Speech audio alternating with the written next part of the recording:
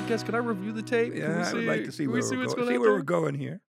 So what does your normal day look like for you? Are you just making these calls, trying to figure out what's actually going on in the county, or Well, a lot of what I do countywide and statewide and even sometimes international is I do a lot of on the phone. I have all kinds of people. I'm not an expert in things, but I usually have the ability to get to somebody who knows somebody who is, and I like to go and have a good foundation in dealing with people that know what they're talking about. Makes me look smarter. it does? It always helps having people around you that are smarter than yourself. True. And so one of the things in preparation for this podcast, when I would Google your name, the term county watchdog seems to pop up a lot. That does. It's public meeting enthusiast pops up. I do participate a lot in the different forums, and a lot of people get a hold of me with things. They say, "Hey, Kent, I don't want to go speak before the board of supervisors. Or there's an issue here with Arcata City Council." So they educate me, and then I vet the things they're talking about, and we go from there. And so you don't just focus on Eureka City Council and the Board of Supervisors, you're pretty much No, everywhere. it's everywhere from state issues, Humboldt County issues, things that are important around the world. I spend close to half my time now. I'm spending down in Mexico. Enjoy being down there. I'm moving a lot of my investments down to Mexico. I found that people ask me why, and I say, well, if I'm going to be in a third world country, I'm going to do one that already knows how to do it. And there's so many things they have dialed in so much better than we have here. Their health care, just about everybody seems to work down there. Up here, seem to have so many people that are lost because they don't have a purpose or a job. And family's really strong down in Mexico, so I enjoy that part of it. I think we've lost a lot of that in the United States. A generation or two ago, everybody kind of went to the wind, and now we're lucky to have a family unit to babysit our kids, to grow up and live with, and I think multi-generational institutional knowledge passed on is lost quite a bit in our society here in the United States, whereas parts of Mexico I go to, maybe the big cities are the same way, but parts I go to, you'll have 3 or 4 generations of people living within a block of each other still, and if not on the same parcel in the same household. So And where are you going down there? What part of Mexico? I enjoy a place. It's called Quino, Mexico, or it's outside of Hermosillo, and Hermosillo is the capital of Sonora. And they have a place outside of Hermosillo called Quino, and it's right on the water, Sea of Cortez. So fantastic place to be. Pelicans flying over your head all day long, and then just join the people down there working with them. We work together. And the weather helps. That's a big Weather plus. helps. It does get a little too hot and muggy right now. I think it's averaging. The other day it was 70 down there, 48 at night, with 5-mile-an-hour winds.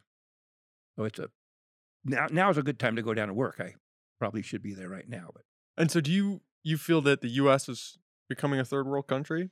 Or is that just in terms of its values, I or think it's in everything. I mean, the property values here are so inflated. I feel we're so run strictly by greed. Everything I see seems to be based upon greed and desire for power. I don't see a very good working relationship with Mother Nature. A lot of what I kind of look at two things. I ask myself, what would Mother Nature say or do, or what does she want me to do? That's one question. And then if I'm trying to solve a problem, I go, well, what would Elon Musk do? I mean, those are your two North those are Stars? two on my shoulder. Of course, I at any time, I kind of think there was another powerhouse here politically. His name was Leo Sears. He passed a few years ago. He's kind of a mentor. I kind of go, well, what would Leo do under the circumstances? He was able to get things done. So, And why get involved in this political realm? well, it's the future of my children, my grandchildren. If I can leave the place better for everybody environmentally and find ways to create jobs so people don't have to leave here. So many families come here. I went up to Humboldt State. I tell people I was there for it was 13 years. I was at Humboldt State. The first 9 were at College Elementary School, where from kindergarten up through 8th grade, we went to school there. So spent a lot of time. I'm really happy to see, hopefully, the direction that the university is going to now. Back when I was there, it was a college. But with the new Polytechnic school coming, I'm hoping that we can partner with them. I think it's a perfect place for people to go out and work within the community. There's nothing better than someone who's. I was going into business when I was a freshman, being a business major, and I got a job managing a jewelry store in Eureka. So I had hands-on people. I was being mentored. learning the practical application of what I did learn at Humboldt State. And the education I got managing the store, in my opinion, taught me way more than I learned in 4 years at Humboldt State there. But it's good to have a rounded education. And that aspect of jobs and employment, that seems to be a big part of what you focus on. Well, it seems to be what we're lacking here. With the crash of the weed business, we lost the timber business. I just see certain opportunities here that are being missed. And I was talking today with the Humboldt County Planning Director, John Ford, and we were talking a little bit about the need for jobs here. And so I called a couple friends, like I say, our think tank was what we call it sometimes. And they said one thing we're really missing out on is we have, I think, 4 or 5 fiber optic cables landing here and coming over from Asia. And instead of having the foresight to have those high-paying technical jobs of getting that information disseminated up into the cloud, we're running fiber optic lines over to the valley over there, to Redding. And that makes no sense to me. I understand it's a high energy usage. Well, hopefully we're going to have offshore wind or some form of affordable energy here. And for our people not to say, hey, if you're gonna land those cables here, then we want the jobs that go with it, not just a pass through, kind of a setup where there's a few maintenance guys around. So I could see that partnered up with Polytechnic School and all the training and the people could have here. I'm in favor of such things as the Nordic Aqua Farms out there. That was a project that I felt, it does deserve a try. And a lot of people have different opinions on that. But I also enjoy communicating with Jeff Hunterlock. He's operating Engineers Union, and he's looking after the jobs and bringing along union people and training people. So I enjoy working with people that are doers and they have ideas. And if I can do some small little part in bringing any of those things to fruition, that's what I'm about. Is there a lot of interest to do something with that fiber optic cable and keep that local, or? There really hasn't been. And today, this was just something that somebody said we're really missing out on. So I'm hoping right now to start generating some interest. Our politicians, I spoke with Supervisor Steve Bedrome briefly before I came over here and kind of planted a little seed. Say, Steve, we might want to look at that, and we need a little bit better outlook from our staff, regarding economic development with the county. I mean, a lot of people still leaning on the weed thing, and that as far as I'm concerned seems to be pretty well gone. If you're realistic, there may be small little niche things, but to find these things and go after them, just try. Unless we try to do things and use our political power and have our local people, we need everybody on board. We need especially the county supervisors, and then we need Mike McGuire and Assemblyman Woods, and Jared Huffman and these people. If we can all work together, I think maybe we can create these jobs we need here. So many of my friends and family people say, well, my kids couldn't find a job here, so now they're off in Minnesota or they went down south, And I think we need to really look at these things from a long-term viewpoint, not just something that's lasts for 5-7 years and then it's gone. Yeah, a lot of people leave Humboldt because what is there to do? There's no career options. There isn't. And other people, in talking with my people, a lot of them, our main thing is here we're a bedroom community, retirement community. We have so much to offer for the natural resources things here. So I think tourism, ecotourism, a lot of people say we want them to come here and spend their money and then leave. And, a lot of what we're looking at, we're promoting so much housing and things, and I have some overall viewpoints that are a little different than some people.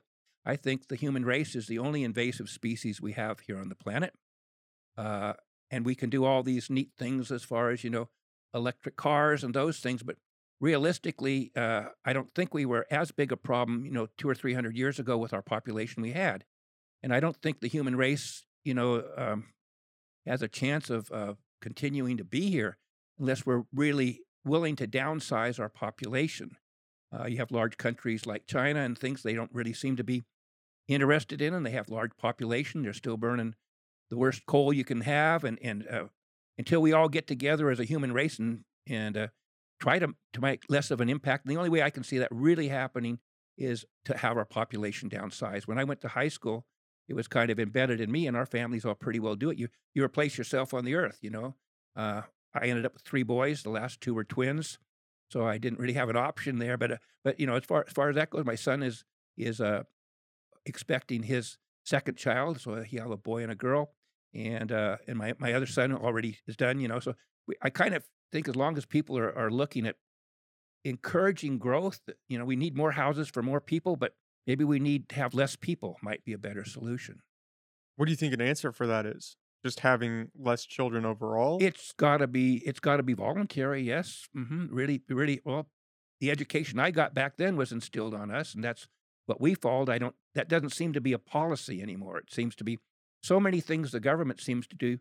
They wanna do something, but what they actually implement is counterproductive to their overall goal, and I see that as being one, instead of better quality housing maybe and fewer people, right now I'm looking at, since my gift, which I consider being self-diagnosed autistic. We weren't diagnosed back then; it didn't happen. But all my grandchildren are all on the spectrum, and so by that, life's been a little bit easier for me in some ways. And so my creativity, I see right now, if you want to have a positive effect on housing, again, working with Humboldt County Planning and Building, I had John Ford on this morning. Got the name of someone to talk to about tiny house villages. To me, that's something of the future as far as that goes, as far as housing goes, where people can own something themselves that now might be able to $65,000. I mean, a young person starting out cannot afford, unless they're able to inherit something or get some kind of inheritance, they really don't have a chance. So I see that as far as the future going, trying to design those kind of things. Super efficient, gray water.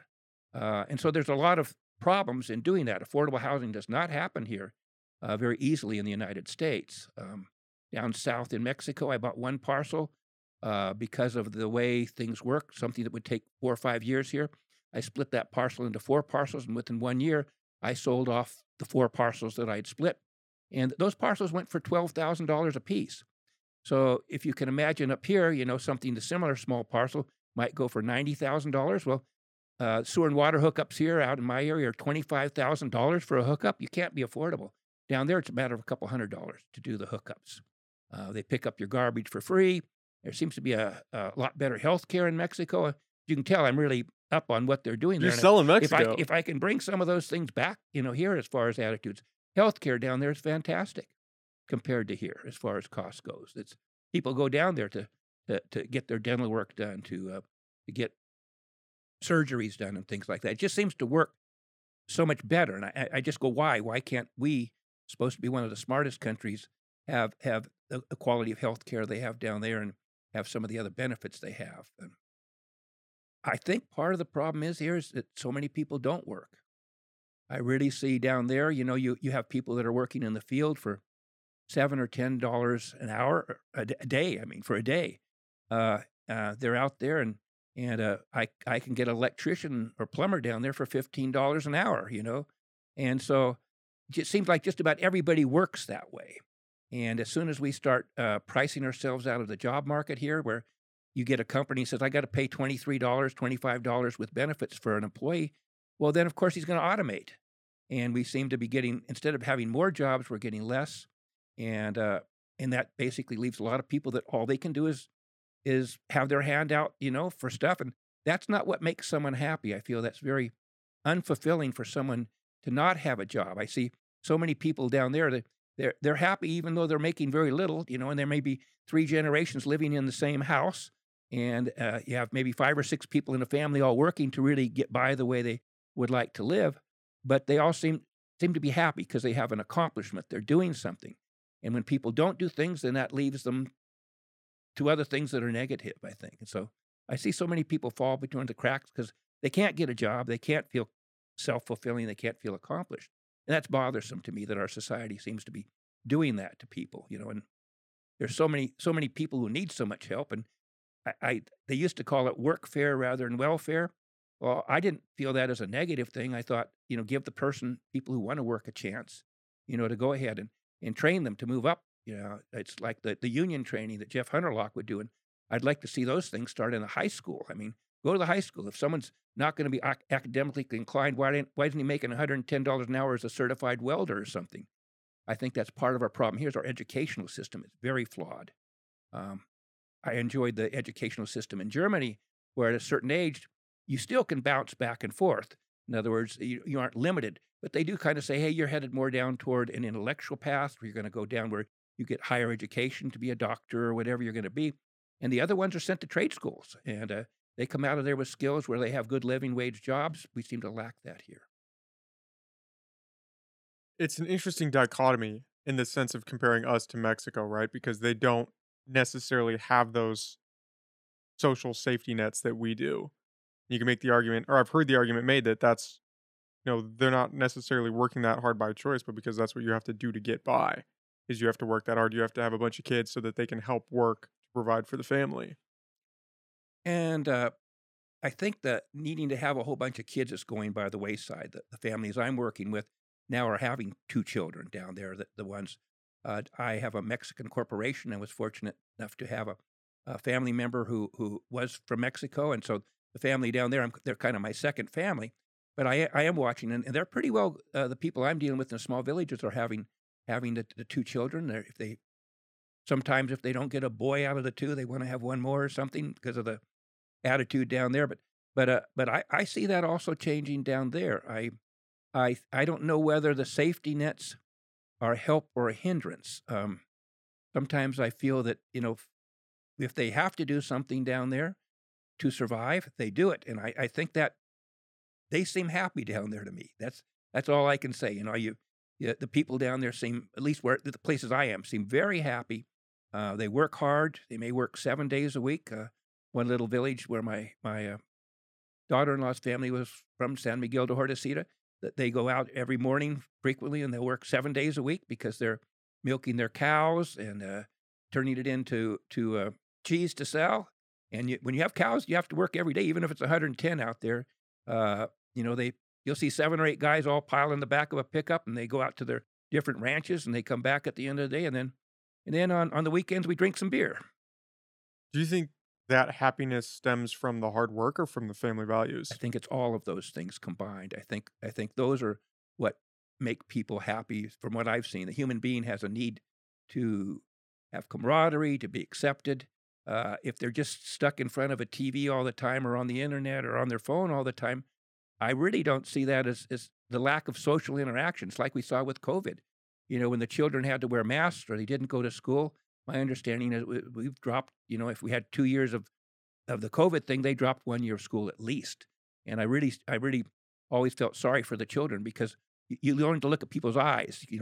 Their eyes are smiling, they're smiling, but when you can't see someone's expression, it's really hard to have that social interaction. I think a lot of people have gone into a virtual cave basically now, and a lot of them are not coming out after this. So I was sorry to see that push so hard where the children were, in my opinion, not allowed to go to school and find some way to do that. Take care of the other people that are older, and firewall that. I have my booster. I'm supposed to get another booster and get a couple other shots here. I got 3 the other day. So I'm not an anti-vaxxer. I was one of the first people, my wife and myself, wearing our masks in Costco because I had the N95s back when our main guy was saying don't wear any masks. Well, we were wearing them in Costco. But I was glad to see them go. I'm glad that it's now to a point where you and I aren't having to wear a mask here, and that's great. A lot of people willingly went into that virtual cave and enjoyed being in there. Yes, There's a sort of pacifier effect when you have that phone in your hands it or is. on that screen or behind the computer. I, I've seen have personal things where I feel family members were addicted to it. First thing they would do when they came home, and I guess maybe a lot of my generation was more addicted to the TV. But back when I was growing up younger, there was channel 3 and 6, and then 13 came along. It wasn't like 120 channels. And even now, I have a bad habit of having the TV on too much to keep me company. I would be doing a lot better if I was outside doing something. We have such a beautiful place to be outside here, and just sad to see so many people not enjoying what we have here and instead in the virtual cave. So Well, I mean, even here in what we're doing right now, it's in a sense virtual. I mean, you and I get to be here in person, but the people listening at home right. are Well, not here with us. I hope they're not too bored with what we're discussing. And the main thing I look at is people would say, well, why am I getting into podcasts? And so people know I think this is maybe the second one I've had. The other one was just as a taxpayers league person. But I'm getting into them because I feel the people that communicate and get ideas and develop a think tank. And I don't know how it'll work or if eventually I leave my email and people can email me things. I love constructive criticism. If I'm wrong about something, it's nothing better. I expect it to be backed with facts. People are willing to give me opinions. This is my opinion. I want to disagree with your opinion. But if someone can prove me wrong and give me the facts where I'm smarter and learn from that and can use that knowledge, that's the main thing that I feel all of us need to do. We need more getting thoughts together, and they used to have sticky dot meetings and those things. Well, I'm on the phone sometimes 3 or 4 hours a day talking to a topic. And someone the other day I was lit up by Tom Wheeler of Epic. They have an eagle down south, and the PG&E wants to cut down this nesting tree, and there seemed to be no reason to cut that tree down. And I'm so pleased when people kind of get together on a topic like that. And in my conversations, you will notice I do have some angst with PG&E. That's a trend I've always had for a long time. And a lot of the large corporations, I do have problems with how they seem to place their greed above the needs of the other people out there. And some of them do great. Some of them are fantastic, very responsible. And there's other ones on the other end of the spectrum who aren't. For someone to go down and have to cut a nest out of an eagle's nest, a tree out from underneath of an eagle's nest this time of year when they're starting to work on their nest and they may not reproduce this year, that stuff is silly, because that tree, if it needed to be cut down, could have been cut down 3 months ago. There were other trees. The nest, I understand, could actually be physically relocated, and the eagles might take it back over. But for short-sightedness, and a lot of what's happened out there, and I do have a great respect for people like Larry Glass with NEC, the environmental people. I feel that a lot of them do a good job of protecting what I feel is listen to Mother Nature, and that's one of the first things I said. Left a message for our new supervisor, Natalie Arroyo. I said, if you can, just think about what would Mother Nature want you to do on these things, and usually your decision will at least be headed in the right direction. Well, PG&E is a prime example of a company that only cares about the bottom line. Seems that way. I first got irritated when I always fly economy on the plane and walked by one of the planes, and here was PG&E in the first class. There were about 6 of them there, and one guy didn't get a seat there, so he had to sit in back, and they were giving him a hard time. That kind of concept, to me, well, just because we're making money and we can bill it and pass it on to the people, that's no reason not to be. I'm extremely frugal. Some people call it cheap. I like the term frugal. But there are times when I'll repurpose something or spend a whole day doing something. I might be making 25 cents an hour, but at the end of the day, I've saved something from going to the dump, and I've learned something. And I think that I see that a lot again back down to Mexico, where so many things are thrown out here because of planned obsolescence, instead, I guess, because of lower price. And they'll have a lot of boneyards where they have parts for refrigerators, stoves, and things. So I think basically the overall life of an appliance down there is at least twice as long as here for the same appliance. And then I've noticed I even get a kick out of, because when you get a refrigerator that's shot and doesn't work anymore, well, we make it into a tool chest down there, or you find some place to use the thing for instead of having them all go to landfills. And that I appreciate, when people are willing and able to take the time to not go and buy something new. I spend a lot of times, like today, I was on Craigslist, and there was a good natural gas water heater out there that was, I think, 5 years old for $200. Well, the new one cost me $725. So of course I'm going to pick that one up, hopefully on the way home, and then it'll get another 5 or 7 years out of it, rather than somebody putting it in their backyard or taking it to the dump. So Did you hear that the Biden administration wants to ban gas stoves? Did you hear about that? yes, I did. I'm a realist, until they actually develop enough ability to develop electricity to the point they think they have. I will stay with the natural gas. Price on it just went through the roof for some reason, I heard, but I know the cost of when I do things as far as PG&E bills. I've heated my house for years with wood heat.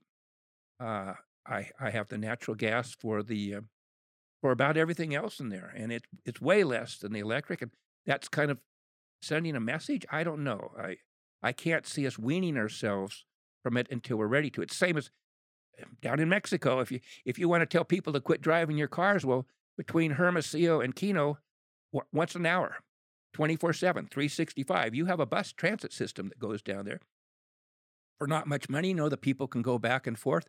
So you pretty well have to build it and then they will come. Instead, we're trying to make people give up something, but there's nothing to go to. Our transit systems are pathetic up here. I know they can't get enough ridership to make the new routes work on a continual basis. And they have to find that and make it workable before people are going to be willing to give up their. I can't see them. We're rural. Giving up your cars and just having, if you need to get a relative or someone to the hospital or something like that, and you or neighbor doesn't have a car and you're out in the middle of somewhere, well, where are you going to go? I mean, it just doesn't Well, happen. and that's the crazy part about the grid and electric cars is they want everyone to go electric, Yeah, but we don't even have the capacity to nowhere let you near. charge your car. We can't right now. They can't. I mean, we were having brownouts and don't turn on your air conditioner down south. Don't charge your car at this level. And I don't know what level of electric cars we have out there now. Maybe somebody has that information, 10, 15% at the very most. And can you imagine even doubling that? And the grid capacity, no, PG&E is not going to put it in. They've said they're not going to put No, it in. Blue Lake, they just totally redid the natural gas lines, 100% out there in Blue Lake, the whole thing. And understand they're doing that in Arcata. So PG&E is saying, we think the future is going to be in the natural gas. And Well, PG&E just doesn't want to invest the money of course, because why? I don't know, but they invested it in the natural gas because I think they actually feel, I would think they would feel that that would be their return on investment, that they don't think natural gas is going away.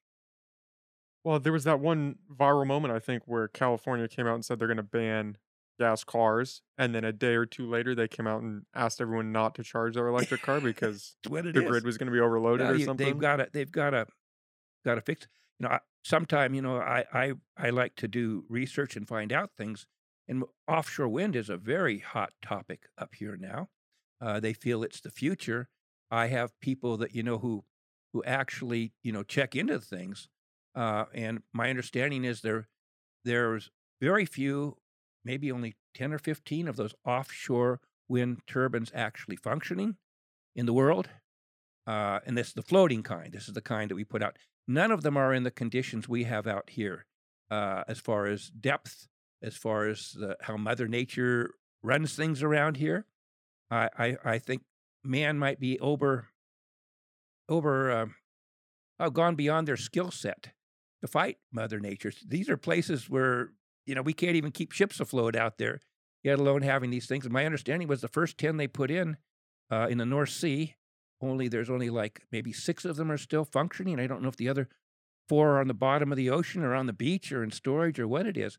But I want to see what I want to see. I'd rather have them experiment somewhere else rather than us hanging everything on this particular thing out here. Have no problem with the experiment. If they want to put in 10 of those and do it in an environmentally friendly way and see what effect it has, even the people who did the leases, Boom, I think is what it was, who did the leases off here month or two ago, they had a paper out there where they don't know what the negative impacts are of just the cables that will transfer the power under the water. They think there's a chance it may have the same negative effect as the Navy had with sonar. It might disorient the ability of fish to migrate, whales to migrate. I don't want to be part of another what the cannabis business or the weed business was. They called it building an airplane while we're flying it. Well, it crashed. And I think it's better off to do things slowly and not hang your hat on everything. And but I don't want to be part of a big experiment out here and all of a sudden find out our fishery's gone, the whales can't migrate, and the birds can't fly right. Whatever it is, I really don't think Mother Nature wants it out there. I think that she might find it to be an affront. And if she does, she'll send it down to Davy Jones' locker. Is what she'll do with it. So I always caution the human beings on are you really fixing a problem? Are you causing another problem? And is the fix of the quote unquote fix of the problem we're trying to fix worse than what we have now? So I'd like to see them slow play that, and I'd like to see some studies done on the ones that are trying to operate. Again, on all these things are worth trying. I have a big problem with what all these things do as far as storage goes. We lithium is one of the nastiest things out there, and how it's mined, as my understanding, is pretty bad coming out of China. There's not much of it, and as long as we're relying upon that as far as a storage source, see, that's the problem with all of your solar, your wind. it's not a consistent source of energy. And so you're going to have very large batteries of some type or some way of storing it. And I don't think we've come up with something that I feel is feasible. I have a friend, he's an engineer, and I asked him a question about battery storage, and he went back to MIT. I try and get people who know what they're talking. There is potentially, I guess, a carbon battery, back to a carbon battery. It's supposed to be way more efficient and charges way faster. And of course, it's just about inert as far as things goes. Carbon's an element, so as far as recycling that, it shouldn't be a big problem compared to dealing with lithium and what it's doing out there. I was working through that report that you sent me about the wind farm out there, Hmm. and I didn't make it all the way through, but it seems like the environmental impact is a huge worry. I guess there's some similar wind farm out on the East Coast, and they're starting to recognize that there is some effect on the sea life out there, and now they're worried that that's going to have the same similar effect out here. But nobody's really doing the work to figure I out think to that what was I extent think that's that going was to be. what was from Boom. I think the one I sent you was from them. I like to go to the people who are supposed to be the keepers of the thing.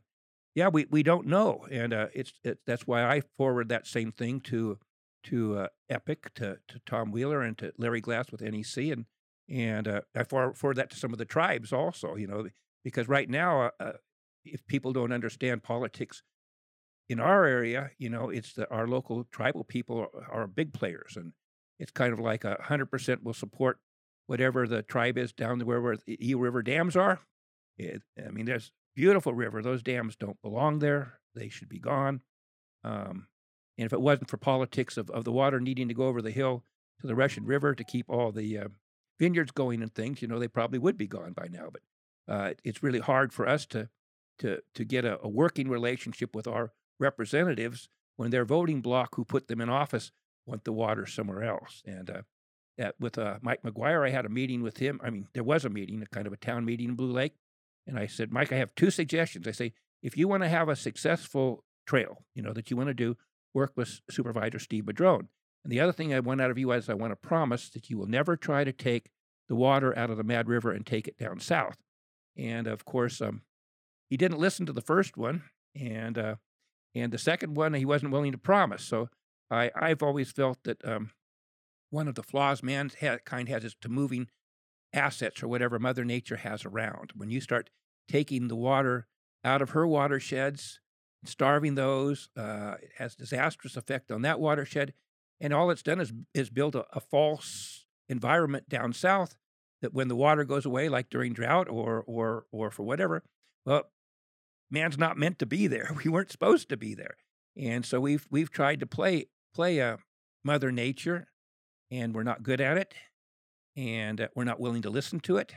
And I could see easily, I have a crystal ball, and I can guarantee you just about 100% that the mankind will downsize by 95 to 100%. I can't tell you when, but it's just a matter, we're That feels like a doomsday prediction. well, it is, but it might be 500 years from now. So it may not be our worry. We do have to always look at it and always look at what do we need to do. I will say, well, either we're going to voluntarily downsize our population, or else our environment will do it for us. And I think that's pretty well acknowledged by people. And until we realize that, I think we're in trouble. Well, it's an interesting thing where we have this push from the current administration to go green, and it seems like the due diligence behind looking into what that actually looks like is just being negated. That we're just going through with these green projects without looking at the environmental impact because we want to say that California's green. Yeah, I couldn't agree with you more. I feel that so much can be done as far as protecting our environment and helping it, but the method that it's going about it doesn't seem to be realistic. And anytime you're basing on something, hey, it's a wonderful idea, but it can't be accomplished, you're wasting your time, and you usually have more negative effect than you have positive effect. It's kind of like there was everybody says we need housing here. Well, Mr. Kramer was going to do a housing project just outside of Eureka out there, and it was, I think, going to provide over 300 houses. I mean, Is and that the one out by where was it? Redwood Acres or some, Redwood Fields or somewhere something? out in that general area. Yeah, there was a big, well, it's the park was split off out there. I call it the Rex Bone Memorial Park. They got some other name for it. It was in Rex Bones District, his backyard, and then part of that was split off, and that was sold off to go into residential use. And he because of the fact that he was being required to, or being pushed so hard to go away from natural gas and go strictly electric, we won't see that housing project, is what I've been told. He's decided, well, I don't have to do this. I'm not going to invest my time and money in this. And when you have people that are so ardent that they're not willing to work with somebody and give somebody, the developers here are leaving. I mean, there's very few developers that are around, and I was one of them. We were a very small company, but we built some of the earliest affordable housing, 10 plexes, 4 plexes, started in the Blue Lake area. Blue Lake Enterprise is what we were, and then did that quite a bit out in other areas. But we can't afford to build here anymore. That's why I can go down to Mexico and provide affordable housing down there for people that seem to appreciate it more. I hate to have to say that, but people around here kind of seem like it's owed to them or something. And so when you enable someone down there to get a lot for $10,000 that they can build a house on, it seems to be, it's more comfortable for me, at least. I don't know what it is. Maybe because I can't understand everything everybody's saying. Maybe they're saying something behind my back, but I doubt it. I really, the people down there are, I go down the road and I feel lucky because having been in construction, I do that. And I work with my people down there. They see me at 68 years up on scaffolding up there, shouldn't be there, but working, long days with them. And a lot of the crews, they drive by and they wave, because I guess I'm the gringo who works with them and like they do. And I enjoy that. I've always enjoyed working. Maybe I think it's a good thing. I feel I've had a good life because of a work ethic, a depression ethic that was instilled by my parents. They lived a depression. One of my dad's earlier jobs was on his uncle's farm, straightening out nails. And in other words, they were salvaging everything during the Depression. So we've gone on the opposite side of that. It's just throw it away, get something new. If you don't like your black stove, refrigerator, and dishwasher, get a stainless steel one, even though those have quite a bit of life left in them. I don't expect everybody to be having Harvest Gold or green refrigerators, but those were the colors back in the day. But I do wish people would not be so feel that they had to impress people by having the most current things. I love antique furniture way more than things. A beautiful piece of furniture that's 150 years old that's lasted that long, rather than some stainless steel and plastic, just does my heart good. It feels warm to me. I don't know what it is. Well, and it's built different. Old furniture was built to last. The stuff you That's get why from it's still IKEA here. today is just Oh yeah, it's a fiber board and what things. And I bought my first house. I think I was 18. I think when 18 or 19, I bought my first house, and it was old Victorian. I redid it, and my mother helped me furnish the house, and she got into an antique business after that. And so I learned a lot about the antiques, and I've always appreciated that. I collect wallpaper. Nobody does wallpaper anymore, but I enjoy duplicating the old buildings. I maybe I live in the past too much, but I'm comfortable there. And when I see a beautiful piece of furniture or something that used to sell for $900 that I'm feel a little bit bad giving the person $250 for, but that has lasted for 100 years and will probably last another 200 because of its construction. Now, there were crappy furniture back then also. They could get them. You get them sometimes. They're still around. They were catalog furniture put together out of parts through a Sears catalog or something back then. But the nice quality stuff is what I enjoy working. Do you think society is kind of gamed to be more consumeristic? Oh, yeah. And that you can't, back then you could buy, I mean, take cars for instance, you could buy a 1970s car, and odds are you could probably figure out how to fix something because it was fairly simple. Whereas now, if you have a 2020 Kia and you Can't open the touch it. hood, yeah, it's like a spaceship down there. It's like my son was parked in a parking lot down south, and they cut off his catalytic converter. Well, I was told that person takes that and it gets salvaged for that for like $200 when he takes it to a place for the salvage. Which, by the way, that should be a law where these salvage places cannot take them, accept these things. And so now it costs what? It costs $2,000 or something for it to get a catalytic converter on your Prius, at least. And then, of course, you've got when the battery goes on it, you've got a perfectly good car that could go for another 10 years probably, but the cost of the batteries is more than the car's worth. So it's all things of planned obsolescence. and I guess it's a norm. It's marketing. One of my emphasis was marketing when I was at Humboldt State up there, and it's just, hey, what you have is no longer in style. It's not in style. It's not that it's not functionally the functions there. It's just the form. It's not what everybody wants to have, and you got to have this, that, and the other.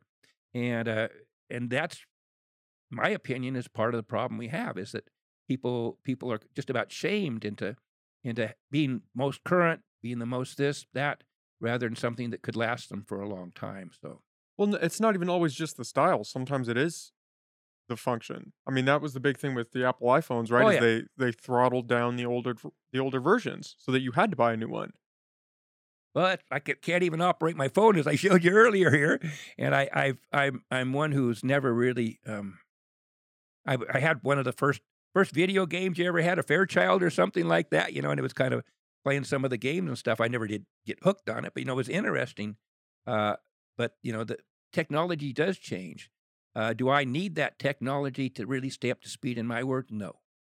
I have a computer which I'm lucky if I get my emails on it, could Google a few things, and a phone that I can figure out how to dial, even if I can't turn it off and on.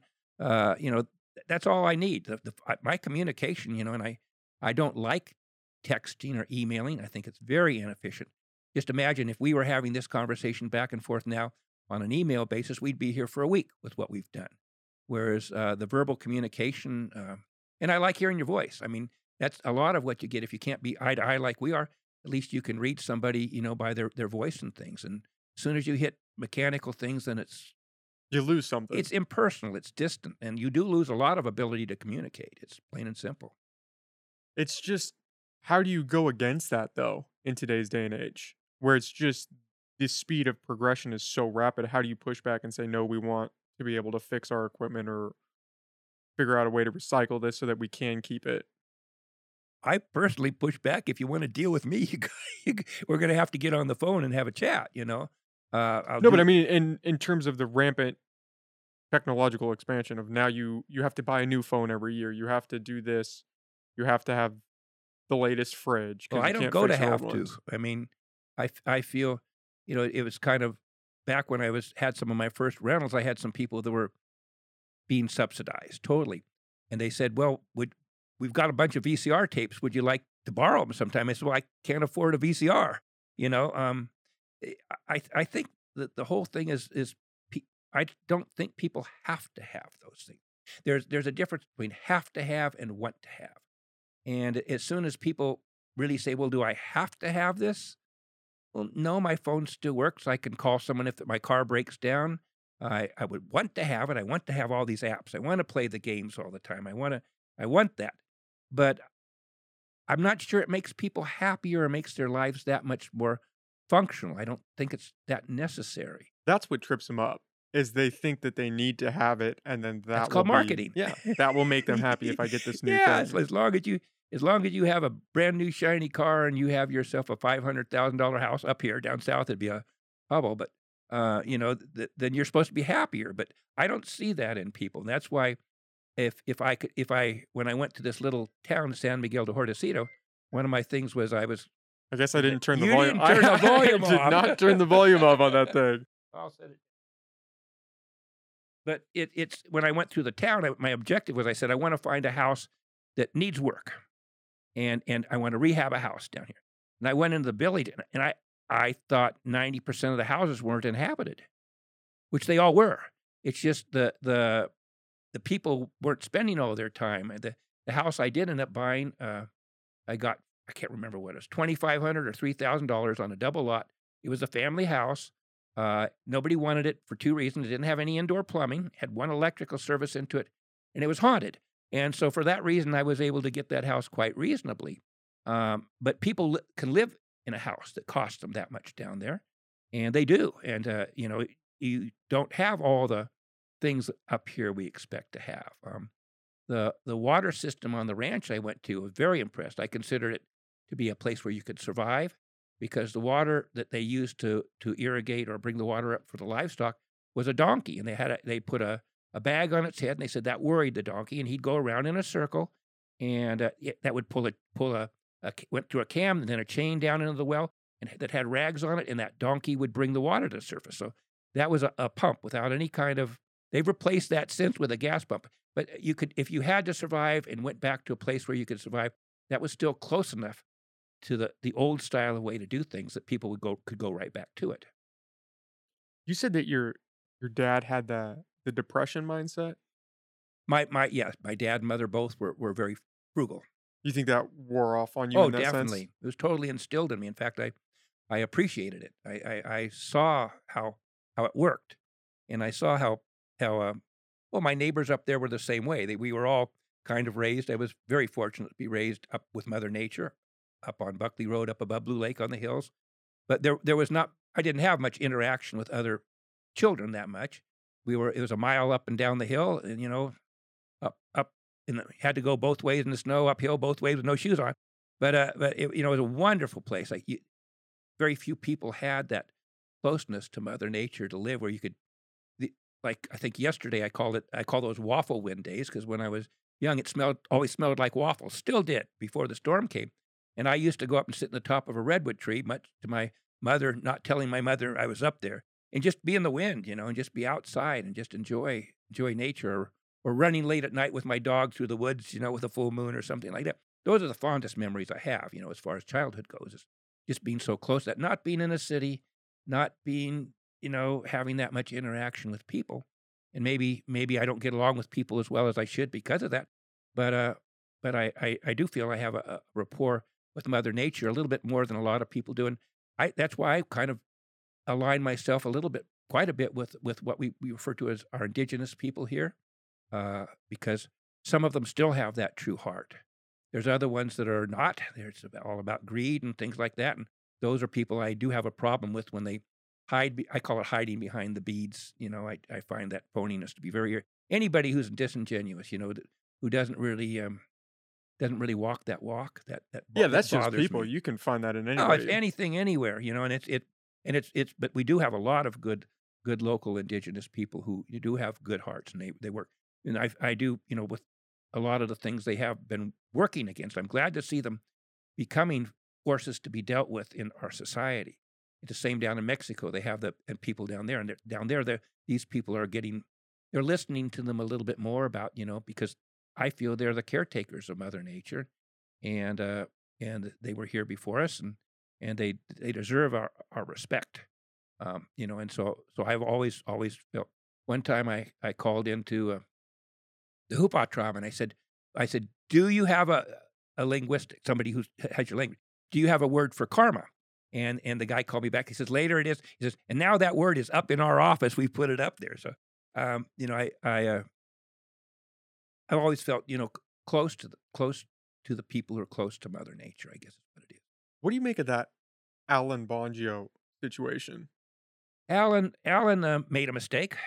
Can you Um, explain that for people that are listening that aren't familiar with it? Well, Alan was a planning commissioner, and he was the chair of the planning commission, and there was an issue there on a project, and he felt that, as far as I can tell, I can't speak for him, but my indication is he felt that there was a deal that had been struck between a developer and between the tribal people on how their concerns were going to be dealt with on a job where we had an individual there whose name I won't mention, but had gone ahead and kind of got permits, just did what he wanted, and figured he'd get away with it. And Alan had an angst because he felt that a deal had been done and then reneged on. And a lot of people don't quite understand, and maybe it was lack of clarity, but even staff represented was there.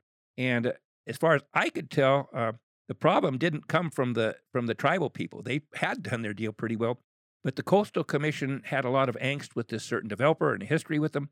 And last minute, they did a 180 on what they had everybody kind of worked out and agreed upon. And Alan Bongio made, in my opinion, the mistake of he got a little bit, a lot of the angst. Overzealous? Yeah, he went over the top. And there, there's a lot of people who've seen that happen, and not just with the tribes, but other things. But Alan made a mistake, and he directed more towards everybody who was, I think he referred to as Indians at the time, which that word doesn't bother me at all. That's what they refer to each other. But anyway, you got to be politically correct, and so Allen wasn't, and he did express himself, and he should have just done it once and then kept quiet, but kept going with it. So it's unfortunate because Alan Bongio was one of the best planning commissioners I've seen in a long time. He had practical knowledge as far as being a builder, dealing with getting permits, the whole process. And he was a great chair. He was a great chair while he was there. And sometimes those things happen. And to this day and age, you make one mistake, you kind of like I refer to going. You can go to a restaurant, eat there for 30 years, you get one bad meal, and you're going to badmouth them for the rest of your life. Well, our society doesn't seem to be all that forgiving. And when someone does make a mistake, which was made, and so he paid the price for that particular thing. There were all kinds of accusations, like he was out there working on the project. And I called Alan, "Did you work on the project?" He said, "No." One day they were trying to pour concrete, and I don't know if you know concrete, but there's something called a stamp. You stamp your concrete with, and if you want a certain pattern, you have to ask. I dropped by my patterns because the concrete guy didn't have what he needed. So there, the rumors fly. But the worst thing with Alan that happened there, and I apologize to Alan when he was remembered or saluted at the last supervisors meeting, was his family was harassed. And Alan didn't even know at the time some of the things that were done. So when people go and you have a problem with me, talk to me. Don't talk to my granddaughter. Don't talk to my wife. Don't harass them and threaten them, His family was harassed His in family reference to the comments. oh, yes, in reference to that. And I call it, when you have political people, and I call it you going out doing torches and pitchforks, if you can't control your people so that they don't cross that kind of line, because why would anybody want to serve on any position if you made a mistake and your family was gonna feel for their safety? That to me is unforgivable when that happens. And there's I guess that's a common thing now where they say, well, if you see a politician out there and he's trying to eat his dinner, go in there and cause him problems. Well, ask to have a meeting with him, and hopefully you can have a meeting, but not in front of the wife and the grandkids and kids. That just why should they fear for their life when you have a disagreement with them? So I've always felt, and there's one exception to that. There's one son of a supervisor who basically was benefiting. I won't mention the names, but that person, I felt then that was fair game when that person was sitting in that person's office doing deals for weed permits. Are we talking about Rex Bonestone? I'm not going to say who it is. Anyway, people know who it is. We don't have to go with the names sometimes. But that when that happens out there, then I feel it's fair game. Other than that, I've had other things where had people bring me things about this person did that person, and I said, well, that what their personal life is like, unless they're intertwining it with their job, is none of my business. Once they step in the line of fire, it's fair game. Yeah, if they bring someone into it, then it is fair game. But I've when that is, in my opinion, unforgivable, and life's too short. And why would anybody want to possibly subject themselves? People go, why aren't you supervisor? Why don't you do this?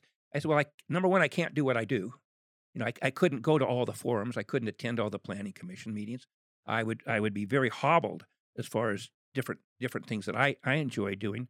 And I feel I can have as much or more positive effect, hopefully, I try to, than if I was sitting in a chair. I totally respect people like Steve Madrone. I get along with Steve Madrone quite well. I feel we have a good relationship.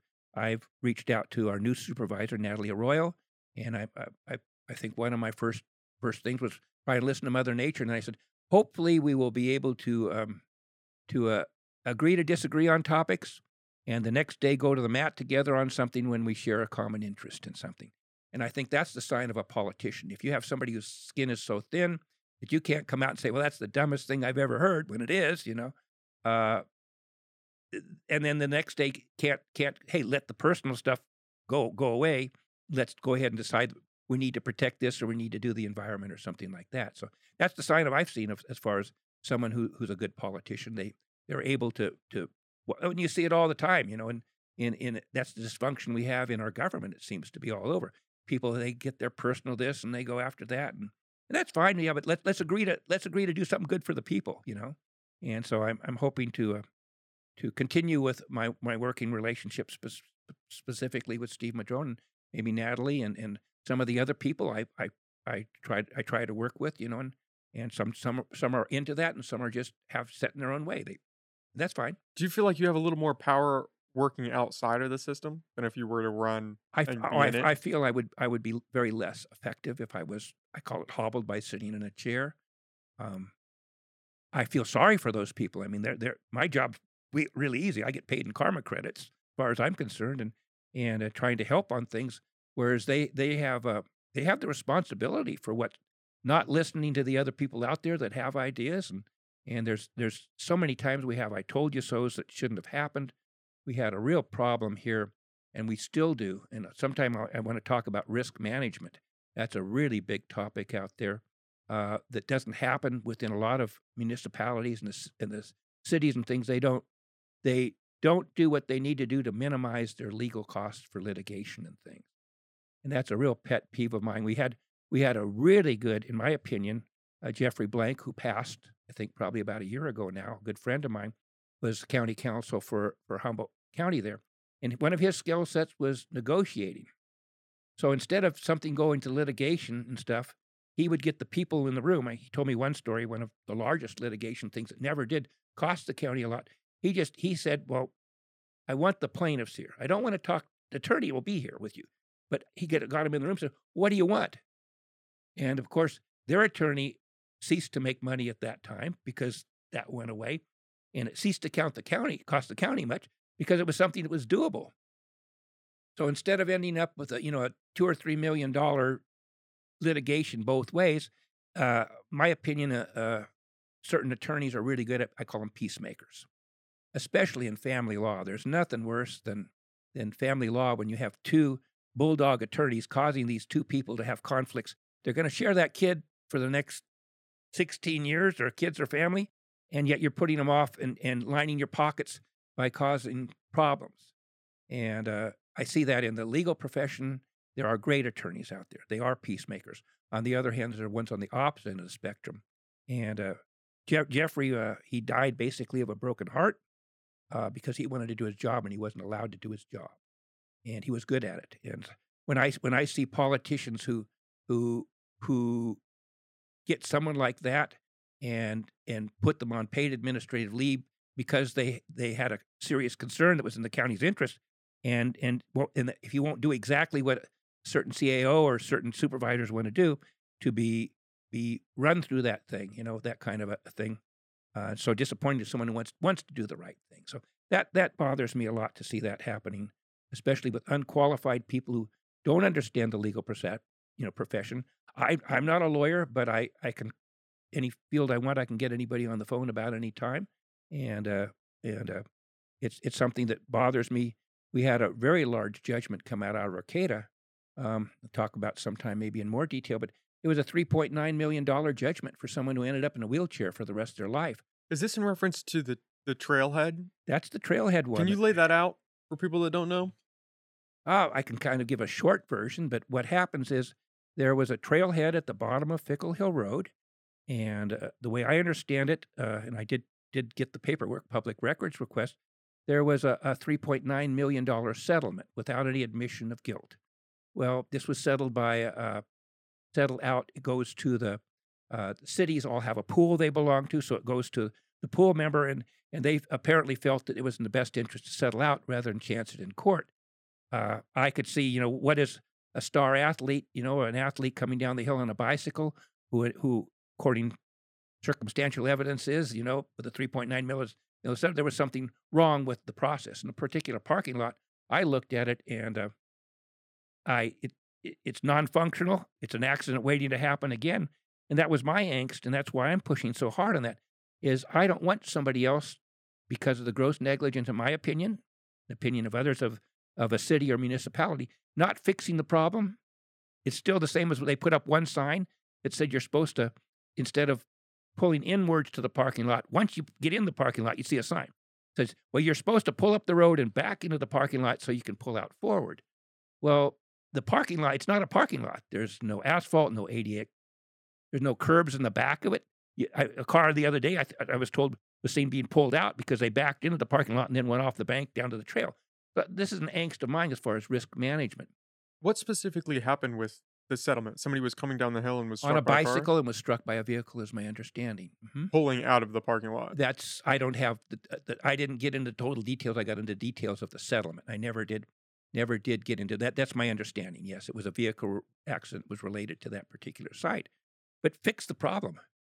I And mean, Arcade has done nothing to try to fix nothing. that. We've been asking them, and I got a hold of their insurance people, and I keep them posted on what's going. But this is a lawyer's dream. I mean, if you go before a judge and it happens again, or let's say a whole school bus of kids go, the judge is going to say, well, the new lawyer is going to say, well, they were aware of it. They paid $3.9 million. Why didn't they fix the problem? And I started having people look at different ADA compliance and different, I call it accidents waiting to happen, and have requested that the city go out and do a risk management on all their assets. Look for these accidents waiting to happen. I mean, so you got to get a grant and spend $400,000 or $500,000 to fix something, and maybe save someone's life or keep someone out of a wheelchair, and save that much more money, for the whole thing. It's just it doesn't make any sense to me. Common sense is if you have a problem, look for your problems and fix them. What is a stitch in time saves nine? Well, for $500 here or $10,000 there, maybe you save yourself another $3.9 million. That's a painful lesson to have to learn. It is, but they haven't learned it's the problem. I love to learn from my successes and other people's mistakes.